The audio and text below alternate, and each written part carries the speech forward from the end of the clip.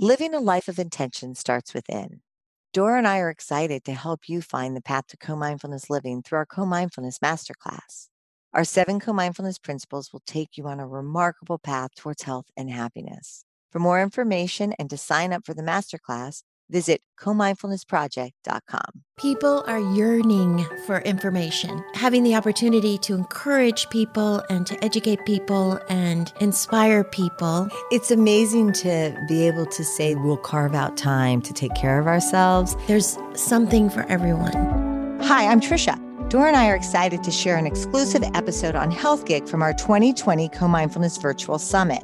Our 2020 Co-Mindfulness Summit was packed with information from world-leading health and lifestyle experts. And in this episode, we are excited to share Dr. Mark Hyman's presentation on the importance of immunorejuvenation in the time of COVID-19. I'm going to share with you about a concept that I think all of us might be interested in today called immunorejuvenation, which is the idea that we actually have the ability to rejuvenate and enhance the function of our immune system. But in this time of COVID, we're increasingly threatened by our underlying poor health. And that's what I want to talk about today. How do we fix our poor metabolic health that's driving and increasing our risk for COVID-19?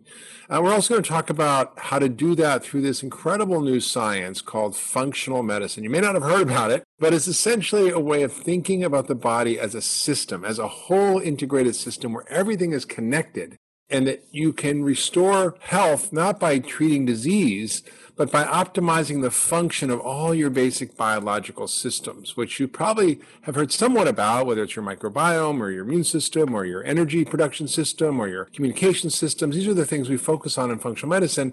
So we don't treat diseases specifically, we enhance health. And that's why we can focus on talking about immunorejuvenation. So before I get into that, I want to share some pretty bad news, which is that we are increasingly a sick society, and chronic disease affects over 6 out of 10 of us in America. 4 out of 10 have basically 2 or more diseases. 75% are overweight. 42% are obese. Now, when I was born, which was about 60 years ago, 5%, just 5% of Americans are obese. Now it's 42%. And when we look at the conditions that are existing in those who get very sick or die from COVID-19, it is all related to poor metabolic health and chronic disease. Diabetes, obesity, kidney disease, heart disease, lung disease. These are all conditions that are driven primarily by our poor industrialized processed diet, which is about 60% of our calories. So why are we seeing this happen? Well, it's this perfect storm of coronavirus, which is a pandemic, meaning the pandemic of being overfat. And that doesn't mean just being overweight. It means you could be thin and actually be what we call skinny fat, or thin on the outside, fat on the inside, because of the deposition of fat around your belly at increased risk for immunosuppression and dysfunctional immune systems. So when you look at the deaths, 94 to 97% of COVID deaths are in those with obesity or chronic disease by being overfat. 88% of us are metabolically unhealthy. That means in English that we all have high cholesterol, high blood pressure, high blood sugar, and are overweight in some level. And when you have this process in your body going on, particularly around the belly fat, it's very serious because it suppresses your immune system. It increases overall inflammation in your body. It increases deaths from just a regular viral flu. It means you shed virus a lot longer, so you're going to be actually contagious a lot longer. And vaccines, which we're hoping will save us, may not save you because they don't work as well in people who are immunosuppressed because of being overweight or having a chronic disease. This whole process of hyperinflammation that people die of from COVID, called the cytokine storm, that's occurring in these patients because their own immune system is already primed for inflammation. It's already pre-inflamed, which is produced by the inflammatory molecules in the fat cells around your belly, because those belly fat cells produce inflammatory molecules that are driving inflammation throughout your body. And when COVID hits, it's like gasoline on fire. Not only that, but we're a massive nutritionally deficient society. 80% of us are deficient in vitamin D. 90+% of us are deficient in one or more nutrients at the minimum level by the RDA that's set for what we should be eating to prevent scurvy or rickets or pellagra, all these horrible deficiency diseases. So it's omega-3s, it's magnesium, it's zinc, it's iron, it's vitamin D. If you are low in vitamin D, your risk of getting COVID-19, it goes up by 77%. I mean, that is a quick fix that just costs pennies a day to take your vitamin D pill. If your vitamin D level is optimal, if you're getting sick with COVID, which you're less likely to, your risk of ending up in the ICU is reduced by 95%. There's nothing that comes close to this effect. So when you look at what we can do with nutrition, it's very, very powerful. Now, we are a very overweight society. We see the growth, literally the growth of us as a society with increasing obesity and belly fat and diabetes and prediabetes. And you see the prevalence of obesity and prediabetes in patients where over the last 30, 40 years, we've seen this dramatic spike. We're basically all going to be overweight or diabetic pretty soon. 88% of us are already in poor metabolic health. So we have to take this very seriously. And the reason we're in poor metabolic health is not an accident. It's our industrial, ultra-processed diet, processed food, flour, sugar, refined oils, additives, chemicals. All these things lead to poor metabolic health and increase our disease risk. What's frightening to me, even more frightening, is the fact that 11 million people die every year from not eating enough good food and eating too much bad food. I think that's a gross underestimate. Like I said, only 12.2% of Americans are metabolically healthy. And chronic disease affects so many. And what I mean by chronic disease is heart disease, cancer, stroke, Alzheimer's, diabetes, kidney disease. These are all dietary diseases. So we need to completely rethink our approach. That's what functional medicine is, what I've been doing for 30 years. And I'm going to share with you a little bit of the framework. At the root of it is the idea that food is medicine, not just calories or energy. It's actually instructions that communicates to your body. And that's the main thing we use to regulate and create health in the body. So we need to completely rethink our approach to medicine, health, food, disease. It's very, very important. So we've been focused so much on treating disease, we forgot to do the thing that actually has the most effect, which is creating health. So when I learned medicine, I didn't take a class called The Science of Creating Health 101. I just took diseases. And it turns out that learning how to create health is a far better approach to treating disease than actually treating it directly. And we see these various themes that are emerging in the science that are universal, underlying all diseases. Inflammation is one of them. Causes heart disease, cancer, diabetes, arthritis, autoimmune diseases. Our microbiome, our gut, is enormously important in our overall health and well-being. And we see that it's probably the most underappreciated organ in our body that drives so many chronic illnesses and is really also the source of health if it's a healthy gut. We also see our energy factories. Our mitochondria are critically important in making energy. And as they get injured by our processed diet and toxins, we end up declining in our health and our strength, and we lose muscle. Toxins also are ubiquitous and have enormous effects on our health negatively, and we need to be aware that we need to learn how to detoxify. Functional medicine is personalized medicine. It's not the same treatment for everybody with the same disease. So not everybody with depression gets the same treatment. Not everybody with rheumatoid arthritis gets the same treatment. It's personalized based on the root causes. And it's really about connecting the dots, which is what we do in functional medicine. So what is functional medicine? Essentially, it's a system of thinking about solving complex chronic problems. We call it systems medicine or network medicine, how everything's connected in the body as a network. And this is what we use as a map. And we look at what are the predisposing factors, what are the lifestyle factors. So disease really occurs as a result of your environment, your lifestyle choices and toxins and other stresses, interacting with your genes and your predisposing factors to regulate these basic functions in the body.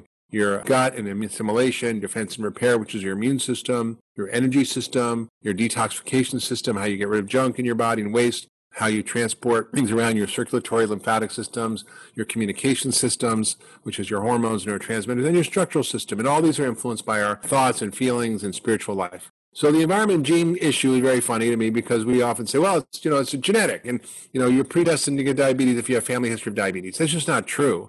So we call this the exposome. What are our genes exposed to? How are those influencing the functions of our body? And the good news about this is that we can do something about it. You might have a predisposition to a disease, but you might not be predestined to it if you actually change the environment in which you're living. And all the specialties, all the ologies just don't make sense anymore. The body is one interconnected system. So we need a GPS system that works. Now I just want to share the story of Janice, who was a classic example of someone who had a foodborne illness, literally, and was 66 years old, had type 2 diabetes for many years, was on insulin injections, had heart failure, had heart attacks and stents put in. She had kidney failure starting. She had liver failure starting. And she also ended up having high blood pressure and was just a mess. And her doctors put her on all sorts of medications, and she was still like this. It wasn't really helping, and her blood sugar was out of control, and her cholesterol was out of control, even on the medication. So we wanted to use a new form of drug, which actually is incredibly effective at curing and reversing and treating most chronic disease. It works faster, better, and cheaper than any drug ever developed. It affects thousands of genes and hormones and improves your immune system and optimizes your microbiome and your brain chemistry.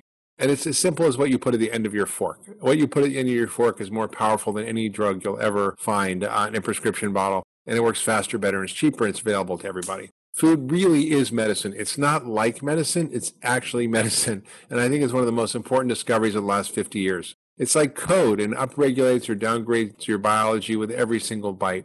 It literally is instructions. It's regulating every function. There are 37 billion chemical reactions every second in your body. I can't even grapple with that number. It's so large. And they all require the basic nutrients to function. Janice went from that processed food diet to a whole foods, anti-inflammatory diet, what I like to call the Pegan diet, which I'll tell you more about in a minute. And she, within 3 days, now get this, in 3 days, she got off her insulin. Within 3 months, she reversed her diabetes, her heart failure, her kidneys got better, and she ended up having incredible amounts of energy and got off her medications and lost 43 pounds. In a year, she lost 116 pounds and was really, really healthy. And she went back to work, and she's functioning, and she's doing really so well. And it wasn't a miracle. It was just using good science and the right food to optimize her health. And I'll tell you what that diet looked like in a minute. These are common stories we see, and it's not about a gastric bypass. In fact, a study came out recently that showed that there was no difference between just changing your diet and having a gastric bypass, and it had the same benefit if people change their diet enough. The solution really is food. And when I say food, I mean food. I don't mean food like substances. I don't mean factory-made science projects. I don't mean things like a Twinkie, which really is not really anything resembling food. Basically, you want to eat food that rots. If it doesn't rot, you probably don't want to eat it. So it's just food. And I wrote a book recently called Food, What the Heck Should I Eat? Because it's so confusing for people. And a cookbook that went along with it, What the Heck Should I Cook? Where I go into great detail about the science of what we know, what we don't know, and how to come up with a set of simple guidelines and principles of what to eat and also what to cook. So the question is, what's the best diet for us humans? What is it? Is it a different diet to treat diabetes than to cure Alzheimer's, a different diet for autoimmune disease or heart disease? Well, the truth is there are some subtle differences, but the basic principles are the same for all of us. Eat real food. And I often speak at churches, and I try to explain it like this. I say, it's really simple. Just when you go to eat something, ask yourself a simple question. Did God make this, or did man make this? Did God make a Twinkie? Nope. Did God make an avocado? Yep. So it's pretty simple. And if you focus on that, you often will actually be able to completely fix your diet and just get rid of things that were made in a factory, unless they're simple, right? If it's a canned salmon or a canned tomatoes and you recognize the ingredients and it's real food, that's fine. So what are the principles of a Pegan diet? Now, I sort of called the Pegan diet as a joke because I was sitting in a conference once between two doctors who were arguing. One was a vegan cardiologist. The other was a paleo doctor. And I said, well, if you're vegan and you're paleo, I must be Pegan. And everybody laughed, and I thought that was a funny joke. But then I began to think about it and realized that they had everything in common except where they get their protein, and that they had far more in common with each other than the traditional American diet, or this we call the standard American diet or SAD diet. I said, what are the things that we kind of can agree on? And let's talk about what does the science say and combine that with common sense. And I'm writing a book. It's coming out February of 2021 called The Pegan Diet, 21 Practical Principles for Reclaiming Your Health in a Nutritionally Confusing World. The biggest culprit here is sugar and starch. We eat 152 pounds of sugar and 133 pounds of flour for every man, woman, and child in America. Now, I'm not having that much, so probably some of you are a little more. That's a lot. That's almost a pound a day per person of flour and sugar, which, by the way, flour is worse than sugar for your blood sugar. So you want to get rid of that stuff or just use it as a recreational treat. Next, we want to eat a diet that's very colorful in non-starchy vegetables, the rainbow colors, because all those colors contain medicine. There are 25,000 phytochemicals in the plant kingdom, many of which we still are learning about, which have medicinal properties that regulate your biology. You might have heard of curcumin or ginger or garlic or the polyphenols in olive oil or the proanthocyanidins in berries or the catechins in green tea. These are all medicines, and we should be eating those on a regular basis. The next is we're going to eat fruit. Fruit's fine, but we shouldn't be binging on fruit, especially if you're overweight or diabetic, and you shouldn't be eating super high glycemic fruit all the time, like a whole bag of grapes or things like that. Next, you want lots of good fats. Fats are not bad. They won't make you fat. I've written a whole book about this called Eat Fat, Get Thin, but lots of omega-3 fats from wild fish and certain nuts and seeds. Olive oil, avocados, nuts and seeds, as I said, are a great source of fats. Not so many of the refined oils, the processed oils. They're industrial products, and they're in everything, and they're just a sign of poor quality food. Dairy, there's a lot of controversy about dairy, but it's not nature's perfect food unless you're a calf. And so you want to avoid or limit most dairy, except you could try sheep and goat cheese, which are better, or if you're lucky, you can try to find cows that have A2 casein, which are like Guernsey cows or Jersey cows, which are better tolerated and less inflammatory. These are aspirational principles. We can't follow them 100%. I certainly don't. But if we can design a perfect diet, ideally have more organic foods, whole foods, fresh foods, local foods. If we do eat animals, that's a whole nother conversation. If you're interested in learning more about what I think about it, you can read my books, listen to my podcast. But we want to eat animals that have been raised regeneratively, that restore soil, provide humane conditions for the animals, and provide higher quality food, like grass-fed. We want low mercury fish and from sustainable fisheries. We want to get rid of a lot of the gluten grains because they're inflammatory, especially American wheat, and eat moderate amounts of non-gluten grains. If you're eating a ton of starch, even if it's a whole grain, it can be difficult if you're metabolically unhealthy, which most of us are. Now, if you're exercising and you're fit, you can tolerate more. That's fine. Beans are great too, but a side dish. Obviously, nobody should be signing up for eating pesticides and antibiotics and hormones and glyphosate and additives and chemicals and preservatives in the diet. It's just not really what should be for lunch. So remember, food is medicine. It's the most powerful drug. It's available to you at every meal. You eat 3 times a day, and it's the most potent thing you can do every day to restore and regenerate your health and to regenerate your immune system. And all the ways of eating that I talked about, reduce inflammation, improve your metabolic health, actually adding a basic supplement of multivitamin, fish oil, vitamin D will go a long way to help because you'll get the zinc, you'll get selenium, and many other things that we know help with COVID. One study in China found that if your selenium levels were adequate, you were 3 times less likely to get COVID. And if you were having low selenium levels, your risk of dying was 5 times higher. So you want to also, eat a lot of these potent medicinal compounds, for example, in the broccoli family and the garlic and onion family. Those are great classes that detoxify you. You want to exercise regularly, which also helps your immune system. You want to make sure you do relaxation, whether it's meditation or prayer, yoga, whatever turns you on, deep breathing, that's great. And you want to make sure you get adequate sleep. We all need adequate deep sleep, probably 7 to 8 hours each a night. And many Americans are not getting that. And again, some basic supplements. You don't have to go crazy, but a good multi-fish oil, vitamin D, and maybe a little magnesium is important for most people. So if you want to learn more about a topic that's very near and dear to my heart, which is fixing our food system, because we are in a crisis moment where our population is sicker than ever. COVID is ravaging those with poor metabolic health caused by our food system.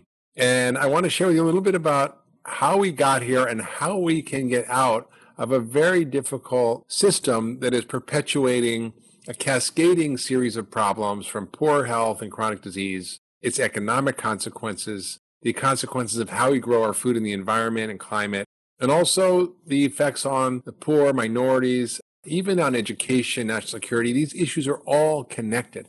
So we're going to talk about what I call a food fix.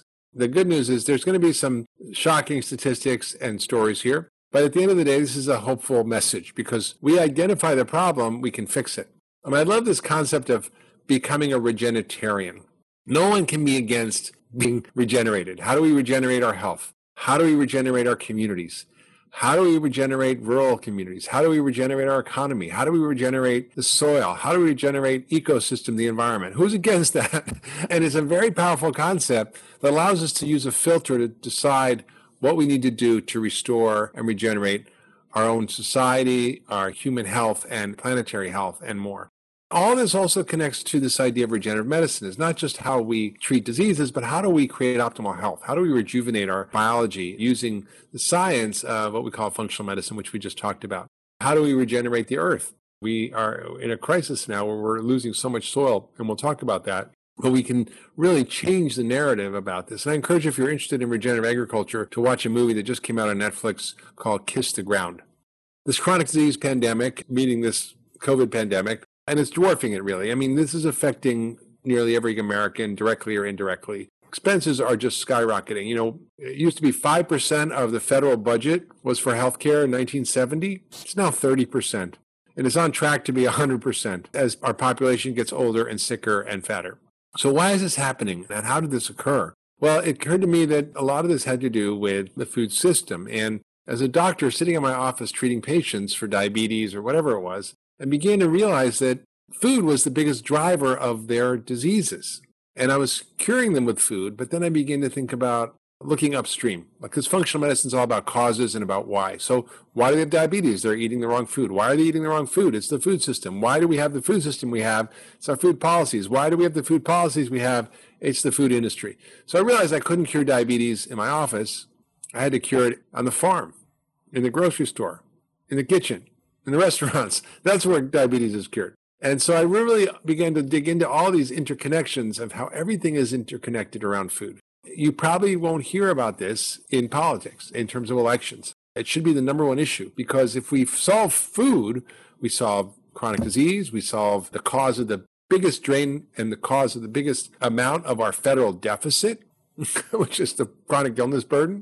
We solve the environmental issues we have, we solve the climate issues we have, we solve the ability to rejuvenate communities that are suffering, we help our kids learn better, we improve our national security. We're going to go through all that. And it may seem overwhelming, but there's a lot of change happening. There's a lot of good things happening. A lot of companies are actually, businesses are innovating. Billions of dollars are flowing into food and ag tech to solve these problems. And even in their policies, a lot of things are happening in Washington. They're moving things forward. So I'm excited about it. And this is really about connecting the dots. So why do we have this? The food industry is the number one industry in the world. By far, compared to every other lobby group, agribusiness and food were the number one funders. In just 1 year, for one bill, which was the GMO labeling law. And by the way, every other country in the world labels GMO, including China and Russia. So we're not in great company by not doing it. I think Syria might not be labeling, but other than that, we're probably it. They spent $192 million in 1 year on one bill to fight the labeling.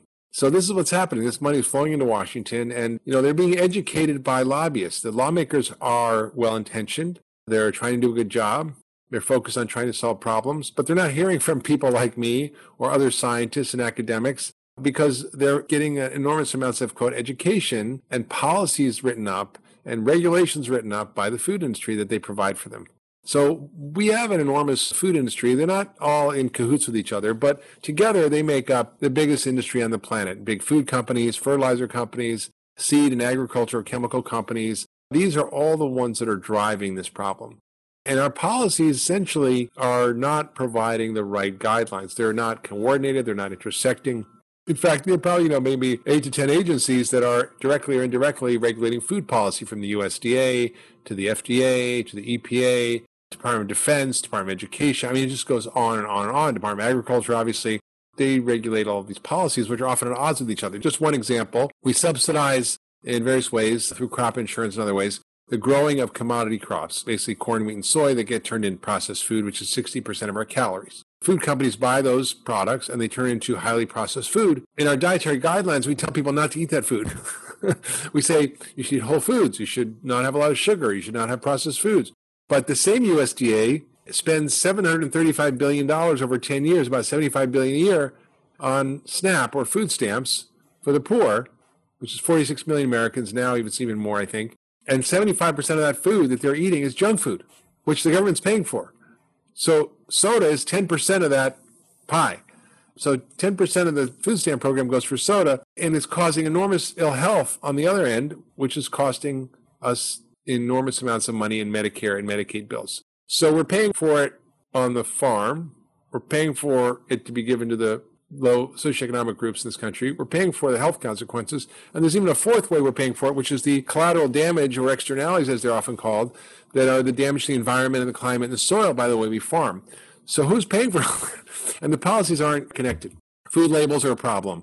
Our agricultural policy, I mentioned, are a problem. Our lack of regulation, for example, of things in our environment, like glyphosate, which is extremely toxic to the soil, toxic to our microbiome, has been linked to cancer, is really being used extensively in farming. It's the number one agricultural chemical, and the EPA allows it to be used where it's not used in many, many other countries. There's a lot of fights against food taxation and regulations. We allow unrestricted marketing, we'll talk about. So these are all challenges. Just one bill alone, the Farm Bill, $500 million is spent by the food industry just to regulate that. If basically we were eating what the government was funding in terms of agriculture, we wouldn't be eating what the My Plate says, which is half your plate is fruits and vegetables and protein and grains, a little bit of dairy. We'd be eating basically 61% of our diet is refined grains, refined oils. We'd have a giant cotton napkin because we subsidize cotton, a little bit of tobacco, a little bit of meat, but we also would be having less than 0.5% of vegetables. So we're told that 50% of our plate is vegetables, but only half of the quote subsidies go to vegetables, and it's almost all to apples. Also, it affects our kids. There's a tremendous achievement cap. Our kids can't learn well in school. They're academically challenged because of their brain not functioning on the food they're eating. There's really a wonderful report by the Center for Disease Control about nutritional effects on academic performance, showing poor attention, poor focus, poor grades, disruptive behavior, and so on. So we know the science is very clear here that by improving kids' nutrition, you improve their brain function, their academic performance, and their lifelong success. So we're seeing 40% of kids being overweight. We're seeing 1 in 10 kids with ADD, and we know this is a big issue. There's a tremendous advances in medicine right now in psychiatry, where we used to think these were emotional or psychological problems. We now realize they're often nutritional or metabolic issues. And Harvard has a new department of nutritional psychiatry. Stanford has a department of metabolic psychiatry. I have both the women who run those departments on my podcast. It's really tremendous to see the change in our thinking. So ADD is this other huge issue, which again is very much food related and can be helped. This is considered a healthy lunch at school. You've got ketchup, which is a vegetable. You've got potatoes, which are a vegetable, deep fried tater tots. You've got deep fried chicken nuggets. You've got milk, which is often low-fat milk or fat-free milk, which actually has been shown to actually make kids more hungry and gain weight. And you've got cookies, which is more sugar. So this is what kids are eating, and it's really a tragedy. But, we see incredible programs where there's school gardens, and they're teaching kids cooking and nutrition. There's a real renaissance in this. And these kids actually start to get connected to their food, and they do so well. Prison's also an issue. Prison food is terrible. I remember receiving a letter from one prisoner once who had read my book in prison, changed his diet. I don't know how he did that. And he said he realized a lot of his violent behavior his whole life was really because of his diet, and he felt like a totally different person. We know that by changing out healthy food for junk food in the prison diets, you can reduce violent crime by 56%. If you add a multivitamin, you reduce it by 80%. So we know that our brain function and our behavior and our divisiveness and our conflict, part of that also may be due to our horrible American diet. We also are targeting the poor and minorities. This is really unfortunate, but a lot of these communities are more severely affected by the pandemic, and where there's, for example, 30% of the population may be African American, it may account for 70% of the deaths. A lot of reasons for that, but one of them is the predominance of obesity and chronic disease that's driven by these hyper-targeting of these communities by these fast food restaurants and by advertising and marketing. COVID and African Americans is a really huge issue. Also, the military issues are huge. We talk about national security, but a report called Unhealthy and Unprepared, written by 700 retired admirals and generals who said we are in trouble, that 70% of military recruits get rejected because they're unfit to fight. And what was shocking in this report, and you can Google it and read it yourself, what shocked me was that over 70% of the evacuations from Iraq and Afghanistan were not for war injuries.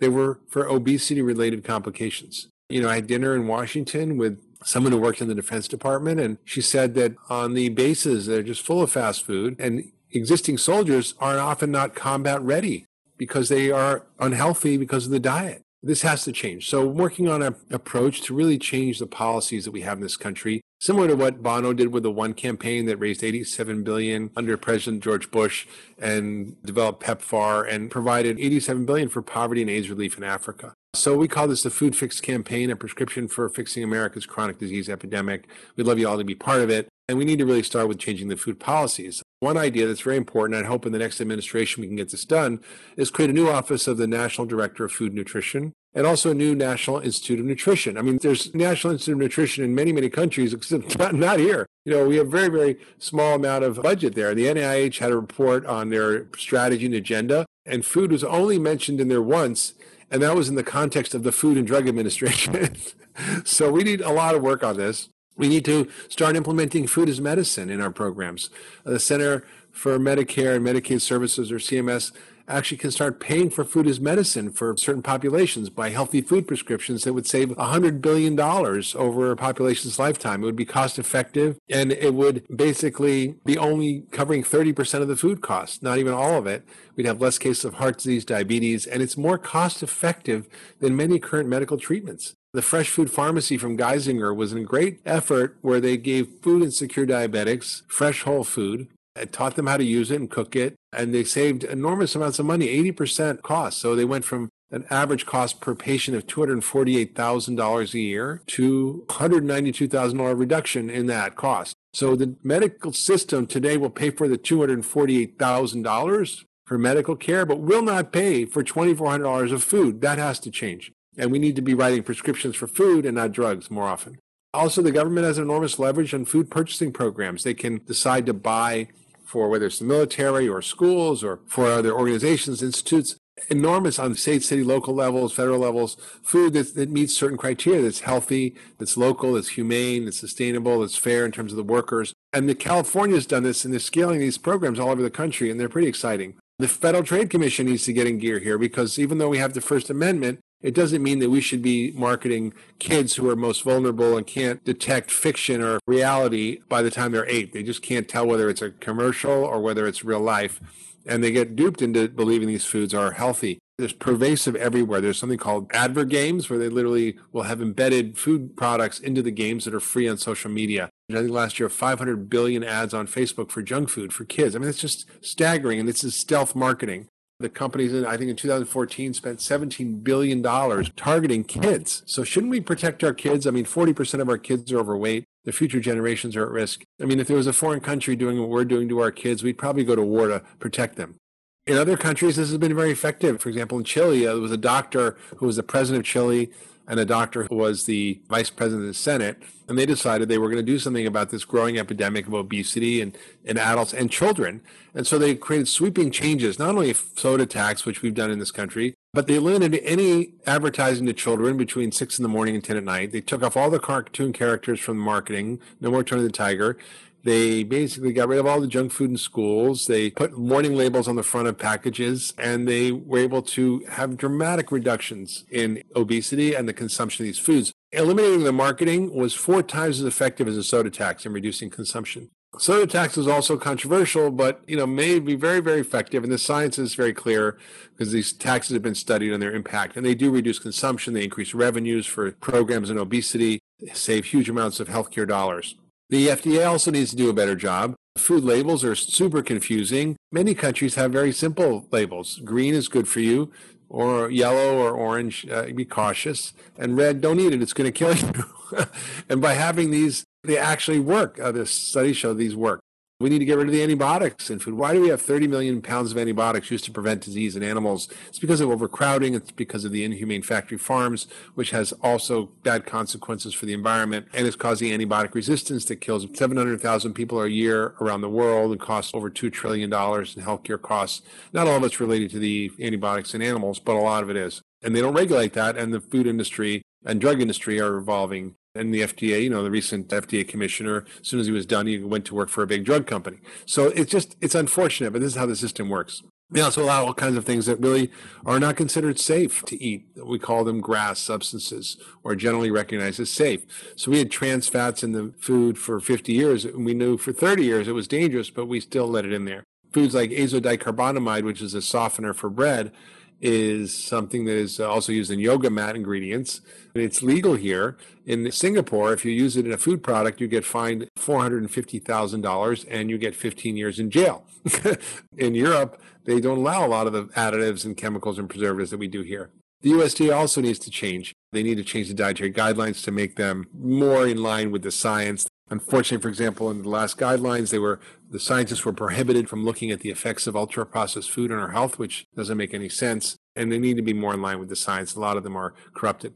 We need to reform SNAP to put nutrition guidelines back in SNAP. We have guidelines for school lunches. We have guidelines for women, infants, and children's program, but we don't for the SNAP or the food stamp program. And that's why we see the people who consume food stamp foods tend to be more sick and unhealthy. So those are all the health and human consequences, but there's also planetary and environmental consequences, because what we're doing to ourselves, we're also doing to the planet.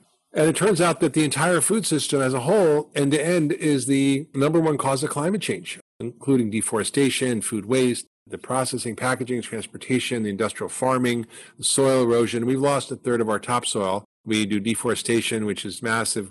We lose 7 billion trees a year. Our soil's eroding. The UN says we have only 60 harvests left. meaning we will have no soil to grow food in because it's being eroded by the way we're growing food by massive tilling and monocrops and current agriculture and the chemicals which destroy the microbiology of the soil.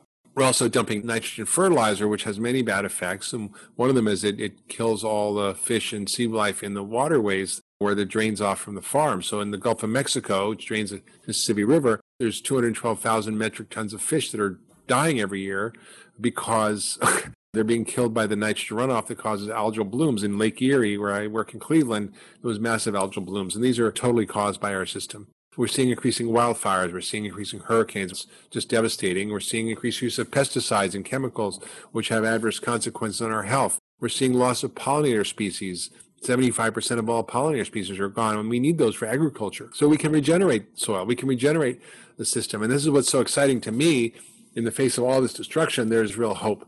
And we can change the farming system, which is going to be actually regenerating soil, conserving water, reducing the use of agrochemicals or eliminating them, creating soil and building soil, creating more food, better quality food, more nutrient-dense food, and making the farmers far more money. One farmer, Gabe Brown, has done regenerative agriculture, and he literally has created a profit 20 times out of his neighbors while producing far more food on the same land. So it's really about understanding how to use animals integrated in the agriculture. It's not the cow, it's the how.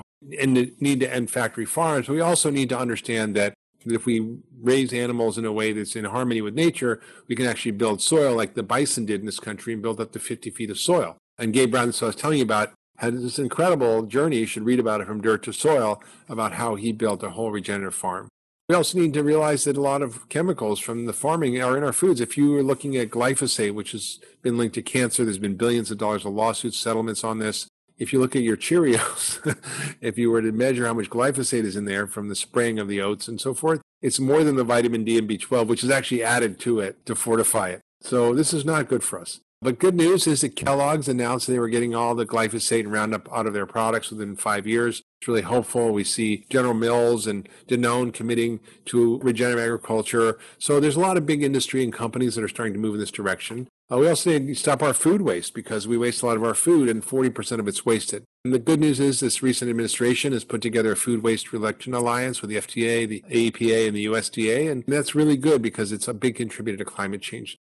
In Massachusetts, there's a law passed that you can't throw out your garbage if you make a ton or more of food waste. So they have to find a way to get rid of it. And this company called Vanguard Renewables partnered with local dairy farmers who are losing money, built these anaerobic digesters, and they throw in the food and they throw in the poop from the cows, and it digests and it produces electricity for 1,500 homes. And farmers get free energy. They get $100,000 a year, which is more than they ever made. And they sell the energy back to the grid, and they provide electricity for 1,500 homes from one farm. That's just by dealing with the food waste problem. So we have to all work on the change. We have to all be the change we want to see in the world. And all of us can do something. I've written a book called Food Fix. If you go to my website, foodfixbook.com, you can find a guide. It's called the Food Fix Action Guide. So if you feel like you want to do something, there's over 20 different ideas that you can do yourself personally. There's ideas for policy change, for business change, for agricultural change. So it's really all in there.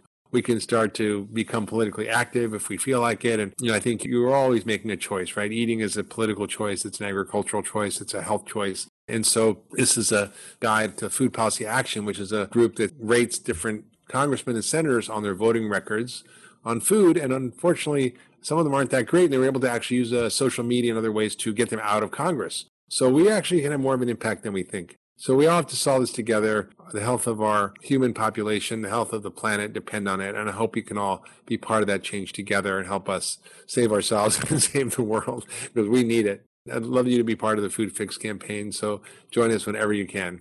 And of course, you can learn more about all my work at the Doctor's Pharmacy. And I hope you've enjoyed this little detour into the big picture on the food system, how everything's connected, and how we can be actors and really making the change we need to see, and even driving our lawmakers to do the right thing, which I know they want to do.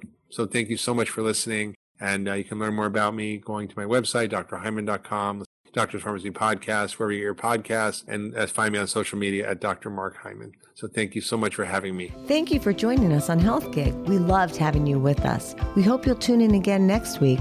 In the meantime, be sure to like and subscribe to this podcast and follow us on healthgigpod.com. I'm Trisha. And I'm Doro. Be well. To learn more on how to live a co-mindfulness life, visit comindfulnessproject.com.